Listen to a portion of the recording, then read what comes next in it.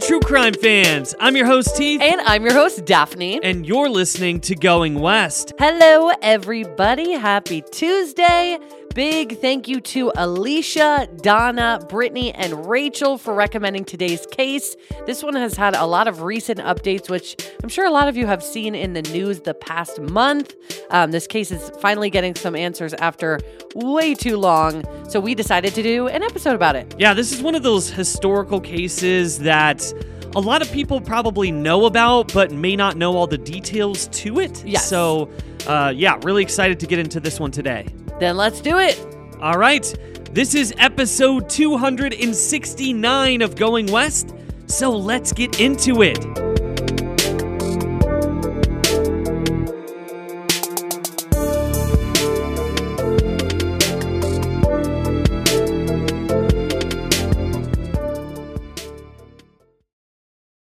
Families have a lot going on. Let Ollie help manage the mental load with new cognitive help supplements for everyone 4 and up, like delicious Lolly Focus Pops or Lolly Mellow Pops for kids. And for parents, try 3 new Brainy Chews to help you focus, chill out, or get energized. Find these cognitive health buddies for the whole fam at ollie.com. That's OLLY.com. These statements have not been evaluated by the Food and Drug Administration. This product is not intended to diagnose, treat, cure, or prevent any disease.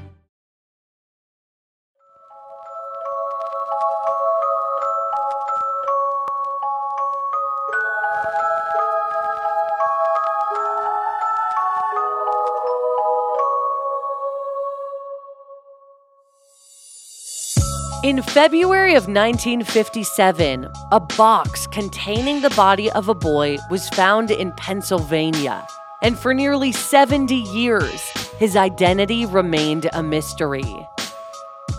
But in November of 2022, it was finally discovered. But the identity of his killer remains unknown. This is the story of the boy in the box, also known as Joseph Augustus Zarelli.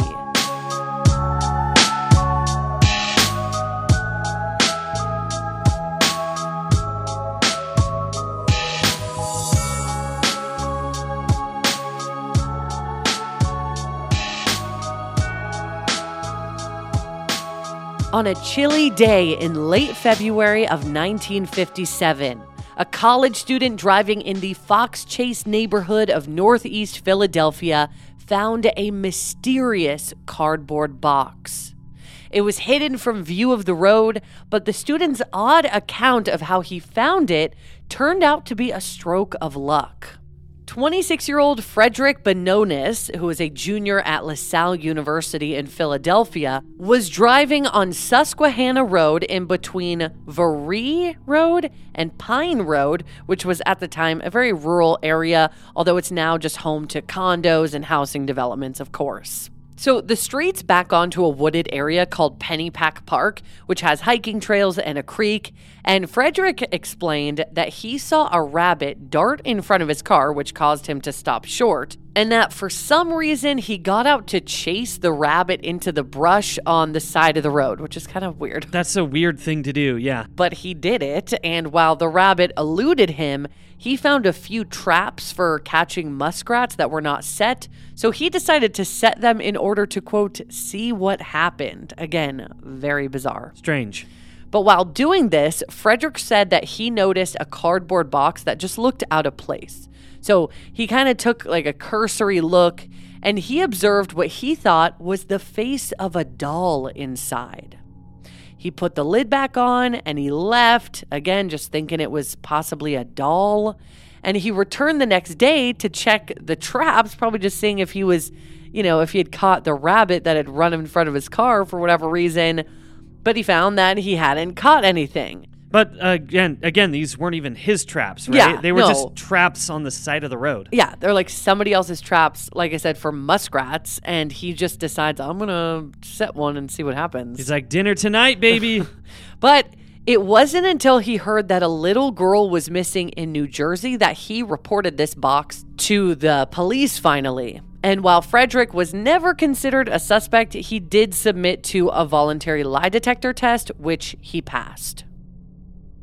Inside this cardboard box, which was meant for a bassinet, was the badly beaten body of a little boy. One article stated that Frederick was so frightened that he waited a full 24 hours before reporting it to the police, first consulting a priest who encouraged him to disclose what he saw. The little boy inside the box was found naked and wrapped in a brown and green blanket, which police believed had a tribal print. The blanket had a piece cut out of it, which is where the tag of this blanket was believed to have been, likely in order to avoid detectives from tracking where it had come from. His arms were folded neatly across the blanket, wrapped around his chest. Officers first to the scene agreed with Frederick's account that the boy resembled a doll. He had been deceased for as many as 14 days, or as few as 3 days prior to the discovery of the body. The little boy, believed to be between 4 and 6 years old, had sustained grave injuries, including blunt force trauma to the head, which was his ultimate cause of death. But in addition to the fresh injuries, the boy had about a dozen scars, abnormal for someone of such a young age. There were multiple scars on his forehead, one on his chin, and a few scattered around his small body. And how weird, that there is this little boy that's found brutally murdered in a box in the woods, off from the side of a road. Yeah. Like just such a disturbing discovery. So in the inner crook of his elbow, there was evidence that an IV had been placed in his arm at some point, indicating that maybe he had been hospitalized or even undergone surgery. He also had a few scars on his ankle and groin that were so severe that they looked surgical.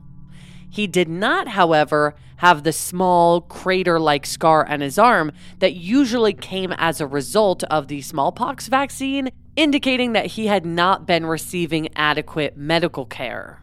The boy was severely malnourished, so much so that investigators couldn't initially be sure of his age. Like, his ribs were so prominent in his tiny sunken chest. Although he appeared to be mistreated, he was clean. Like, his fingernails had been freshly cut, his hair had been newly trimmed, and actually so newly trimmed that there were hair trimmings found on his body, as if he had literally just gotten a haircut, right before he died. Right, which is very weird. It's like, are they doing this? Is that on purpose, that they're kind of grooming him before this? You know what I mean? Yeah. Or maybe they did that after he was killed. Like, it's just kind of a weird thing to find. But this honestly was more likely to have been in order to help his murderer kind of cover his tracks or cover their tracks than to keep him groomed and well taken care of. And actually, investigators noted that the choppy haircut did not look as if it had been done by professionals, which kind of leans into that theory even more. In the autopsy, baked beans were found in his stomach, and he was about 3 feet 3 inches tall and weighed only about 30 pounds. On February 26, 1957, after the college student called to report the body, police officers Elmer Palmer and Samuel Weinstein responded to the scene. But as they surveyed the area and made their report, more questions than answers emerged. No child matching that description had been reported missing anywhere in the city of Philadelphia or the surrounding areas. And the only item found in the vicinity that may lead them to their killer was a blue corduroy hat. Police issued a poster urging nearby communities to come forward with any information about the boy and included pictures of his bruised and bloodied face taken posthumously. Which is sad because this is the only way that they can release his face because they don't have a photo. Exactly. So the poster read, quote, "Photographs depict an unidentified boy whose nude body was found in a cardboard carton in a thicket near Susquehanna and Varee Roads, Fox Chase, Philadelphia, 3:45 p.m., Monday, February 25th, 1957. Death caused by head injuries. Multiple bruises all over entire body. Death estimated to have occurred from 3 days to 2 weeks prior to discovery. No clothing found. Body covered by blanket. Man's cloth cap found adjacent to body." Now, authorities circulated as many as 400,000 flyers, even mailing them home to people who lived in the area. Tips came in, but none that led to the identity of the boy, his family, or his killer. Police also distributed pictures of the cardboard box in which the boy was found, the bassinet that was originally packaged inside the box, the cap found near his body, and also the blanket that he was wrapped in. And when that didn't bring forth any leads, they published an article in a News Digest for pediatricians, just hoping that the doctor who performed his surgeries would see it and recognize the boy, but no one ever did. Which again, so crazy. Like, you would think somebody would know who this little boy is, but nobody was coming forward. So they started to zero in on the bassinet and the hat that was found near the cardboard box. So the bassinet was sold by JCPenney, packaged inside a box that read, "Furniture, fragile, do not open with knife." Police determined that it was purchased from the JCPenney in Upper Darby Township, which is a western suburb of Pennsylvania, about a 40-minute drive from where the boy was found in North Philadelphia. Only 11 of the bassinets were purchased from the JCPenney, and they were able to track down most of the customers who purchased them, which is wild. But of the 11, 9 were identified, but were found to have no link to the boy in the box. And the other 2 were never found.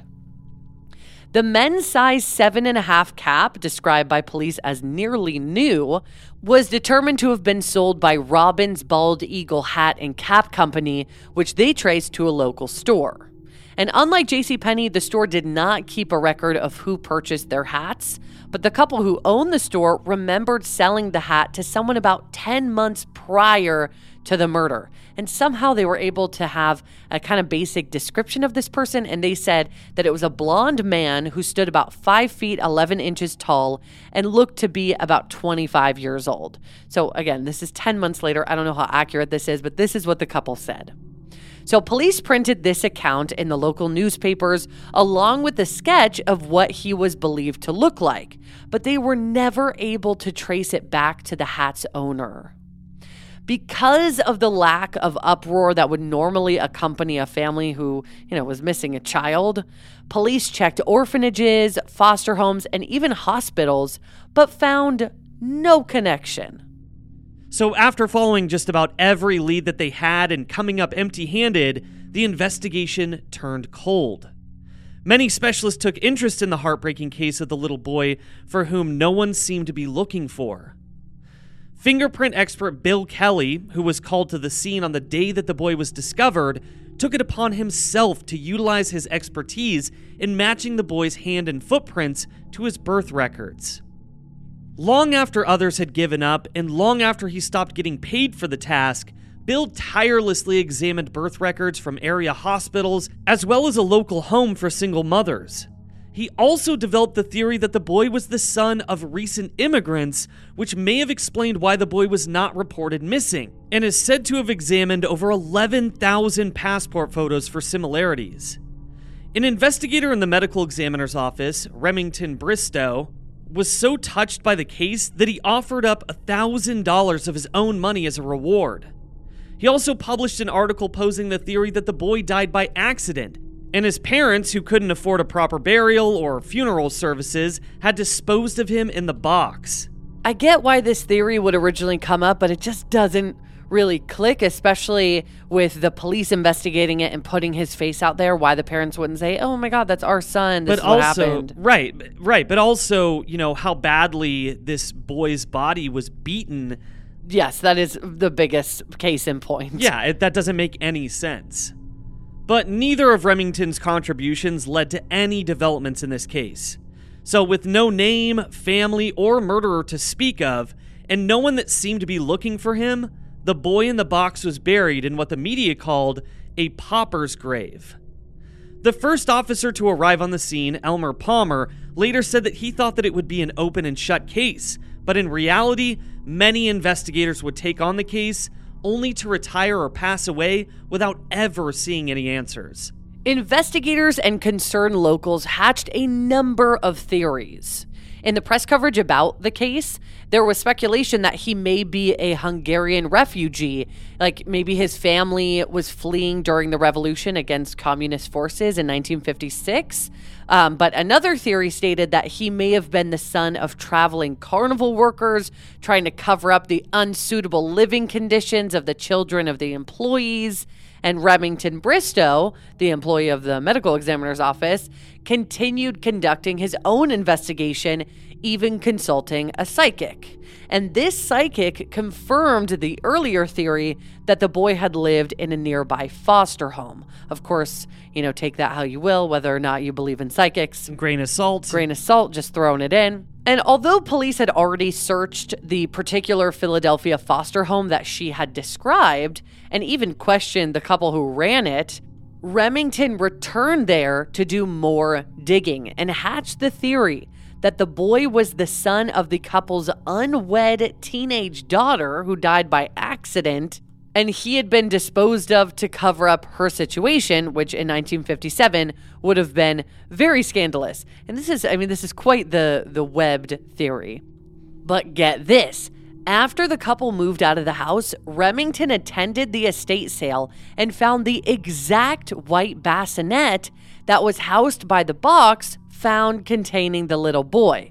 And he also found blankets similar to the one that he had been wrapped in. So that's obviously really strange that the police weren't the ones to investigate this, but it was this medical examiner. Yeah, and good thing he's doing this digging, because these are a couple very interesting points that he himself uncovered. So there was a strange occurrence in the days leading up to the discovery of the boy that also made its way into the paper, hoping that it would jog the memories of anyone else who had witnessed it.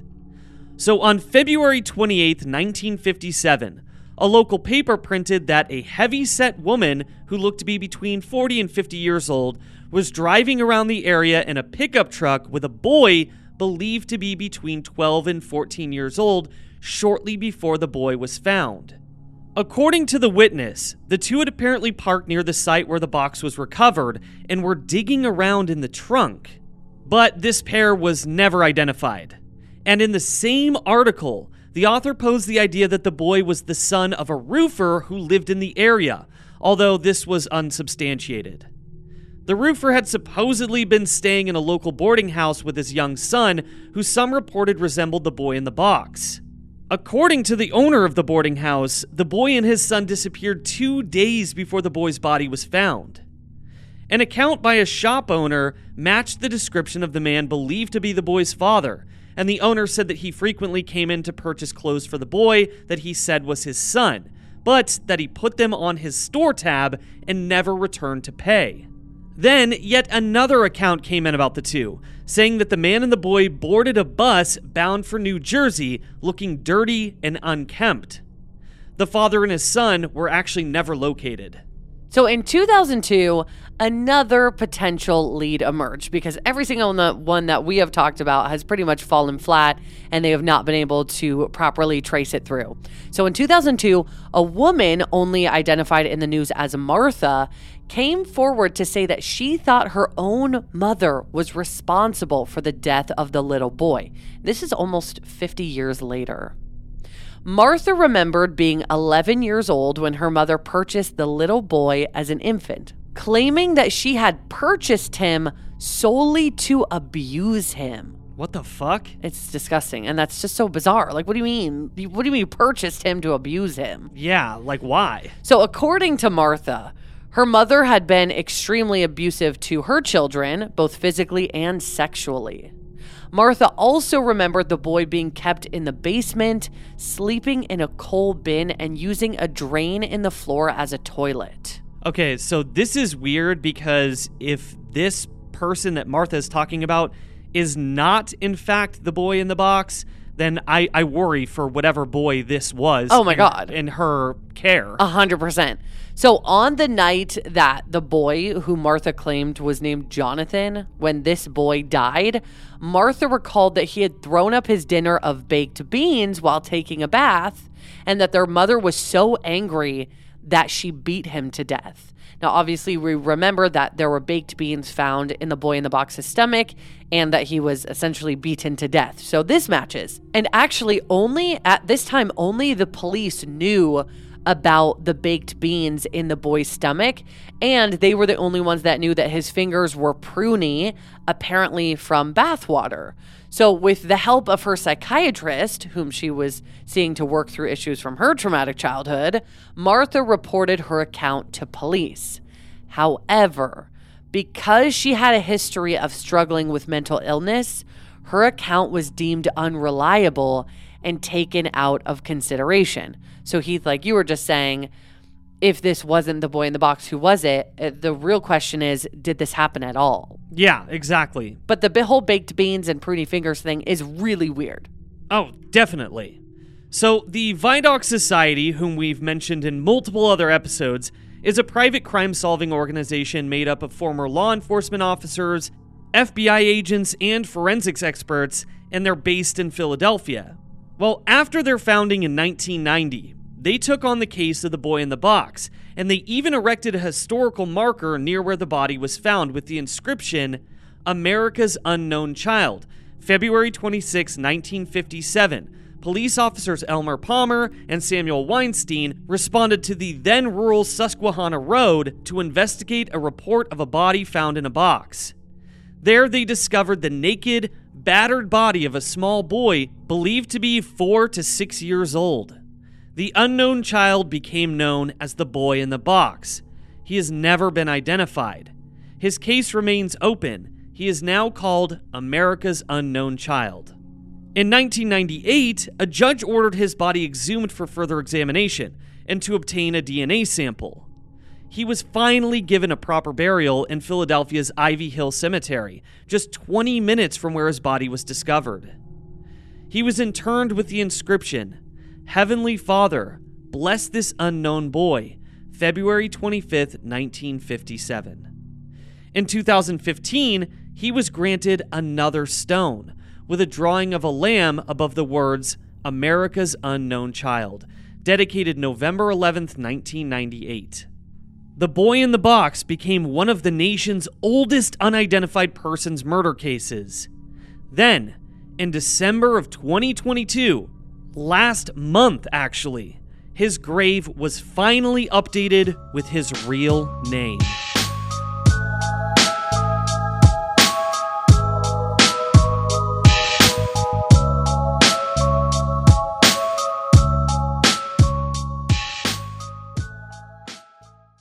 At Grand Canyon University, we believe in equal opportunity, and the American dream starts with purpose. Whether your pursuit involves a bachelor's, master's, or doctoral degree, GCU's learning environments are designed for supportive networking and collaboration. With over 330 academic programs, GCU provides a path to help you fulfill your dreams.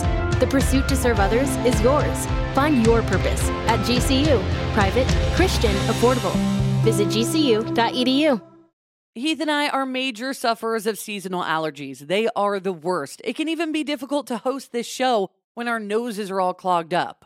We have tried brand after brand, but luckily, for those of us who live with symptoms of allergies, we can live Claritin Clear with Claritin D. And big shout out to Claritin for supporting this show and providing us with samples. Designed for serious allergy sufferers, Claritin D has 2 powerful ingredients in just one pill that relieve your allergy symptoms and decongest your nose so that you can breathe better. I feel like I sneeze all day long. I always have an itchy face, but now I can actually go outside in the grass and not have a sneeze attack or be stuffed up thanks to Claritin D.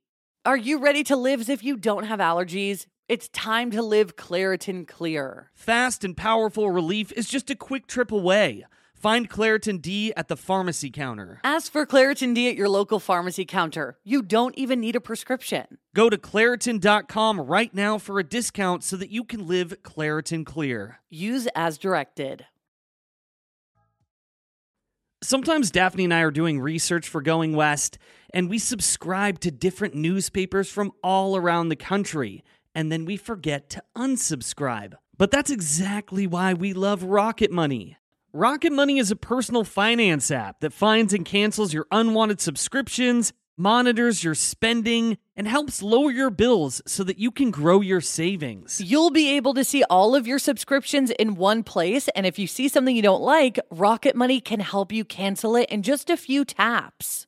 It is seriously that easy. And that's why Rocket Money has over 5 million users and has saved a total of $500 million in canceled subscriptions, saving members up to $740 a year when using all of the app's features. Stop wasting money on things that you don't use. Cancel your unwanted subscriptions by going to rocketmoney.com/goingwest. That's rocketmoney.com/goingwest. rocketmoney.com/goingwest. As true crime listeners, you're aware of the dangers out there in the world, so why not keep your home as safe and secure as possible? Daphne and I do this by using SimpliSafe.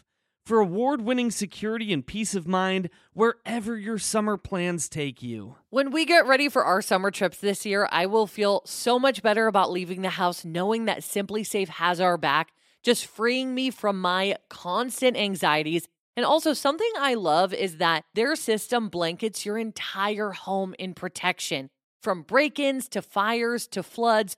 And with indoor and outdoor cameras to choose from, you will feel safe any time of day or night. And SimpliSafe is backed by 24/7 professional monitoring agents to help stop crimes in real time. Which is part of why they were named the best home security system of 2024. SimpliSafe has given us and so many listeners real peace of mind, and we want you to have it too.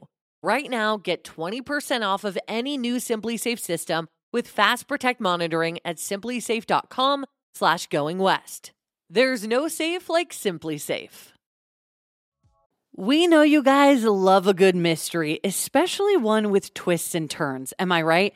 This is why you guys are going to love June's Journey.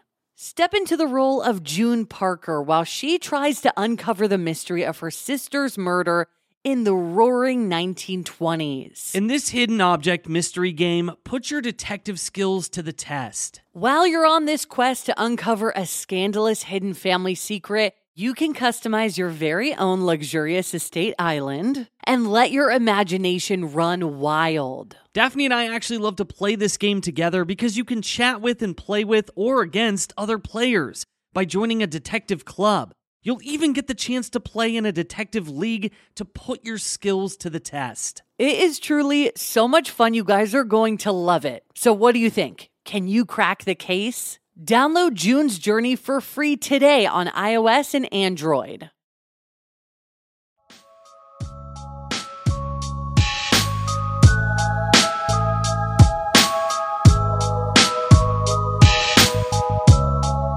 Back in 2017, a twist of fate paved the way for the identification of the little boy whose identity was a mystery for over 6 decades.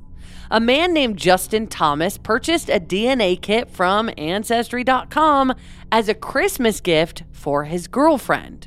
But when they broke up before the holiday, Justin kind of got curious and just decided to use it himself since, he had it in his possession.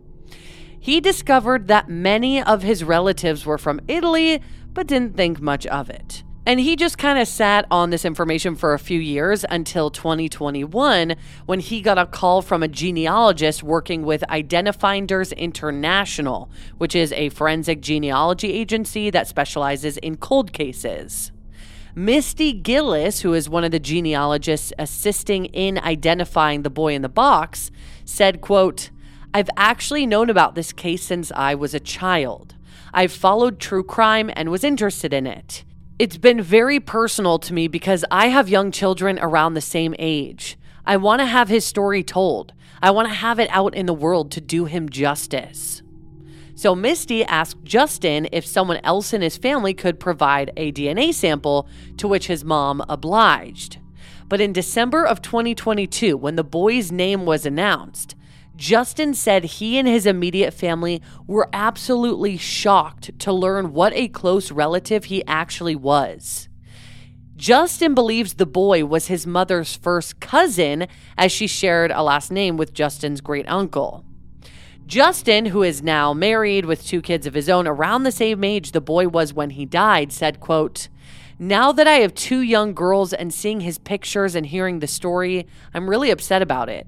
It strikes home. It's horrible. I can't imagine. I want to talk to everyone in the family to try to understand." So after comparing the DNA to living relatives on the boy's maternal side, detectives and genealogists established the identity of the boy's birth mother. Now, to track down his birth father, they obtained birth records from his mother between the years of 1953 and 1956, of which there were 3. The third result that they found was for a baby boy, Zarelli, born on January 13th, 1953. And strangely, he was never issued a social security number. In addition to the information on his birth mother, the birth record also listed his birth father, enabling detectives to make contact with the boy's relatives on his paternal side. So, who was the boy in the box? Well, on Thursday, December 8th, 2022, Philadelphia police held a press conference to announce that the boy's name was Joseph Augustus Zarelli. Joseph was born on January 13th, 1954 in Philadelphia, and is believed to have died on February 25th, 1957. He had lived in West Philadelphia, and at the time of his death, was supposedly living near the intersection of 61st and Market Streets. They explained that he had been born to a, quote, prominent family in Delaware County, which is the county in which West Philadelphia is located. They made no further announcements about his personal life and details, including whether or not Joseph had been living with his parents. Now, while both of his birth parents are now deceased, Joseph has living siblings who have been contacted, although none have publicly identified themselves. It's just crazy how this all came to be. Like, if Justin had not broken up with his girlfriend, or they did not split up, and he had given her the Ancestry DNA test and he didn't take it himself, like, this discovery might not have been made. Like, the fact that he happened to just decide to take it himself after they broke up and then was contacted by Misty because of it, and then for this to lead to the boy's identity and to his family, and then to learn that he's from a prominent family, which is not what was imagined. They thought he was from like a foster home, you know? So it's just crazy how this was all uncovered. Yeah, it really does feel like divine intervention. And, you know, it's just so amazing what genealogy is doing nowadays. The fact that it's connecting people, and it's also, I mean, we've seen so many cases of killers getting taken down by genealogy and DNA, and it's just honestly so amazing. Yeah, so, and also with Joseph Augustus Zarelli, he would have just turned like 69 years old if he was still alive. So, or actually his birthday's in a few days. Sorry. He would be about to turn 69 years old. Right. So knowing that he also has living siblings that are probably around that age who have gone their whole lives, you know, I'm really interested to see what they would say about this and what they know about this. Right. So because police chose to address Joseph's parents as his birth parents, many theorize that he was given up for adoption or put into foster care, which would connect to that thought anyway. Yeah.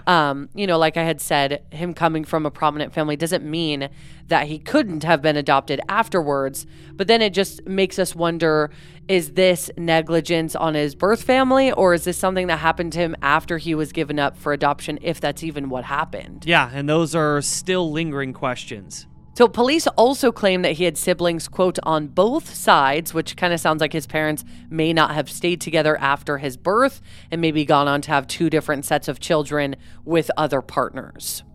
The Philadelphia homicide captain said, quote, "At this point in time, we are not going to release that information. Joseph has a number of siblings of both the mother and father's side who are living, and it is out of respect for them that their parents' information remain confidential." But one burning question remains, you know, like I had just kind of brought up. Who the fuck did it? Who did it? So police also announced that the investigation was open and ongoing, and that they do not yet have a murder suspect. The homicide captain added, quote, "We have our suspicions as to who may be responsible, but it would be irresponsible of me to share these suspicions as this remains an active and ongoing criminal investigation." Those words. I know. It's fair. It just makes you wonder, though. But it has been a couple months. So hopefully, I guarantee they're working on this night and day. So Colleen Fitzpatrick, who worked alongside Misty Gillis on the case for Identifinders International, said, quote, "This was the most challenging case of my whole career. It took 2.5 years to get the DNA in shape. It was so bad to get to the point where we could create SNP data that we could use for genealogy. We've solved cases in 2 hours and we've solved cases in 3 years. This is a brand new technology as of 2017, 2018. So the oldest cases you're going to find are 2 or 3 years that haven't been solved.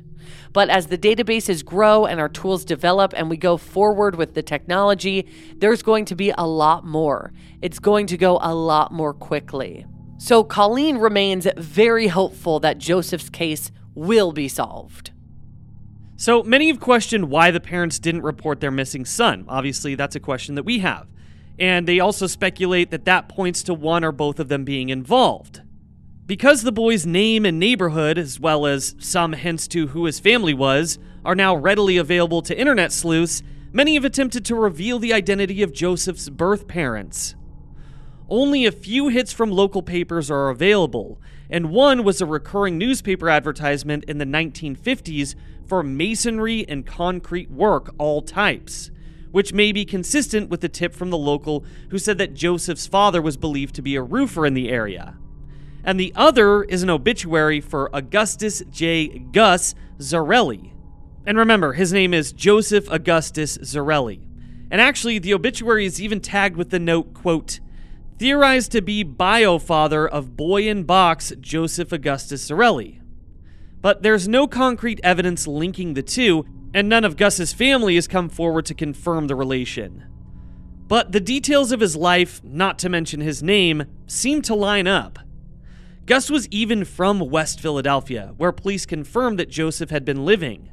He and his wife Cynthia shared 6 children, 2 of whom were deceased and eventually settled into Westchester, which is a suburb of Philadelphia. Now, people are so sure that that particular Zarelli family is related to Joseph that the Find a Grave page for both Gus and his late wife Cynthia are marked with the note, "There is absolutely no evidence that Augustus is the father of Joseph Augustus Zarelli, 1953 to 1957, at this time." When definitive evidence surfaces, then a revisit to the issue will occur. Please don't send edits attempting to link the two. Thank you. Yeah, some people guess that Joseph was maybe even born with a learning disability that his family saw as an inconvenience, which is horrible, and that they mistreated him to the point of death, at which point the family kind of joined forces to cover it up. But it's also possible that Gus was indeed the father and never knew of his son's existence. Others say that Gus was actually Joseph's uncle, and that his middle name was simply a nod to his brother. Another theory is that Zarelli was actually Joseph's mother's surname, which could be the case if she was an unwed mother. However, with Joseph's living siblings staying kind of hushed on the topic right now, which is fair, and the police protecting their privacy, we may never know the real story. Really just depends if his case is solved or if his family decides to kind of come out and explain it for themselves, which they do not have to do. While many are skeptical that the case will never be solved because of the amount of time that has passed, others remain hopeful and tireless in their efforts. One former police officer and FBI agent who now works with the Vidoc Society said, quote, "Now our lad is no longer the boy in the box. He has a name, and I was raised to believe that when you say the name out loud of a loved one, that person still lives in spirit amongst us." Joseph's case remains open, and authorities are offering a $20,000 reward for information. There are now plans to update one or both of his grave markers at the Ivy Hill Cemetery to reflect Joseph's actual identity. His grave was often adorned with wreaths, toys, flowers, and crosses. And this past Christmas, his first as a named victim, obviously, it was decorated for the holiday, including a large ornament engraved with his name. Philadelphia Police Commissioner Danielle Outlaw said at the press conference, quote, "When people think about the boy in the box, a profound sadness is felt, not just because a child was murdered, but because his entire identity and his rightful claim to own his existence was taken away. The boy appeared to be malnourished, and his body bore the signs of recent and past trauma. In his very short life, it was apparent that this child experienced horrors that no one should ever be subjected to." So if you have any information regarding the murder of Joseph Augustus Zarelli, please call 215-686-8477.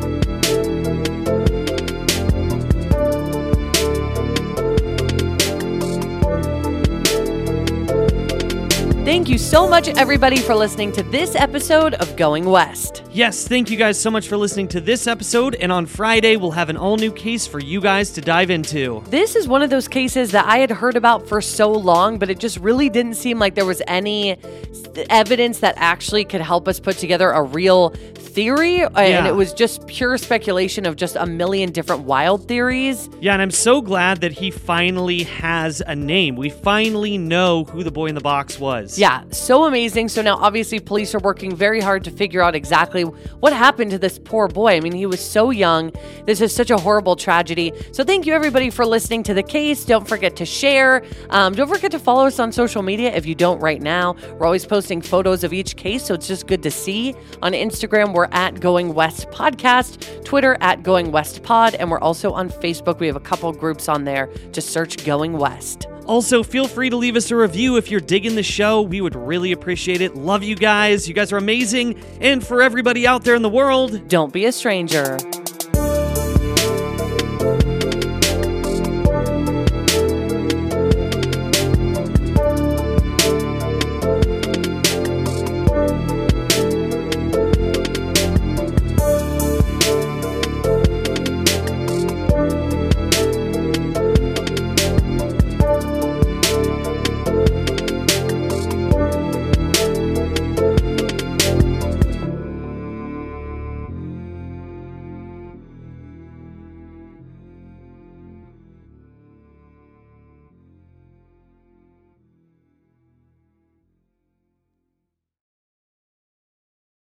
This is the story of the one. As head of maintenance at a concert hall, he knows the show must always go on. That's why he works behind the scenes, ensuring every light is working, the HVAC is humming, and his facility shines. With Grainger's supplies and solutions for every challenge he faces, plus 24/7 customer support, his venue never misses a beat.